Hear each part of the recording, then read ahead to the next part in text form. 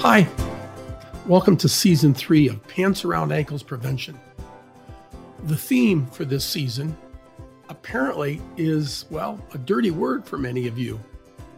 It's called growth. Now, growth shouldn't be a problem for us, but it turns out that for most of us it is. And what we want to do this season is explore why that is and how you can begin to address it. Let's see what I've come up with for today. Hi, and for many of you, welcome back. Last episode, we talked about the fact that one of the challenges people have with growing is they don't have something in their life that's driving them forward. And the label that I put on what that thing might be called is a compelling future. So I said this time we're going to talk about how you can begin to develop one. If you think about it, everybody wants a compelling future. If you think about it, our world exists by contrast. There is no up without a down, left without a right, hot without a cold. There's no good without a bad. So a compelling future doesn't mean a life where you're not going to have challenges. A compelling future means you've got something that is driving you forward or pulling you forward, whichever metaphor you prefer, to become more than you are now. It should be something that excites you, gets you up, and feeds you, and you have a lot of energy focused around that. And so if I would sit down with you and say, so what's that for you? You know what most people say? I have no idea.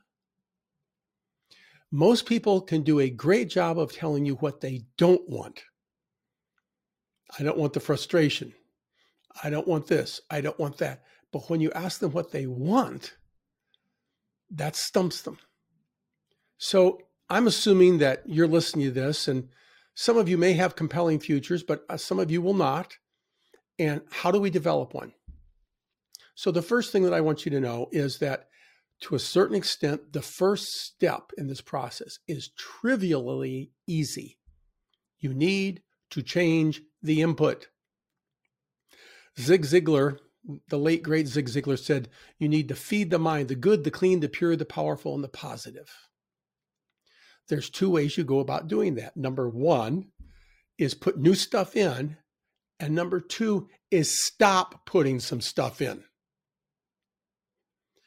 So the best way to put the good, the clean, the pure, the powerful, and the positive in is to start reading new things. If any of you are interested, send me an email. I'll send you a reading list. We have a reading list of some things that can stimulate you. But the other thing that I would encourage you to do is to change the input by guarding what you're putting in and stop putting some things in. Stop watching the news. Stop listening to the news. Stop reading the news. It's all bad. It's all negative. It's horrible. And all of those things have a subtle effect on you. They do. Change the television you watched. Actually, ideally, turn it off. You'll if you're like most people, you'll go into withdrawal. But the reality is, yes, there are some things on TV that are worthwhile, but most things aren't.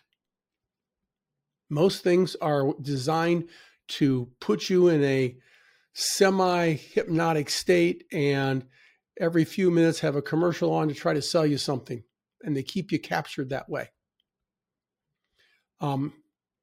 As a friend of mine once said, if you're hungry, you might find a biscuit in a garbage can, but that's not where you go to look for it. And yes, you may find some good stuff on TV. That's not where you need to go to look for it. So there's a couple examples.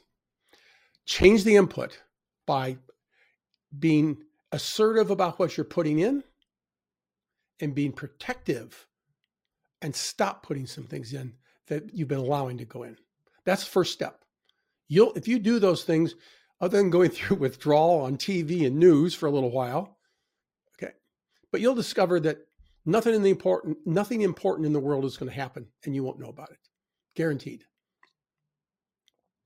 So next time, we'll take another step on this little journey on how to build a compelling future. If you found this interesting and helpful and have not subscribed, please feel free to do so. And by the way, when you subscribe, we'll give you a notification. But not only that, when you subscribe, it makes it easier for others to find us. So if we're helping you by subscribing, it will also help us help others. And we'd appreciate that, and they would too. Have a great day.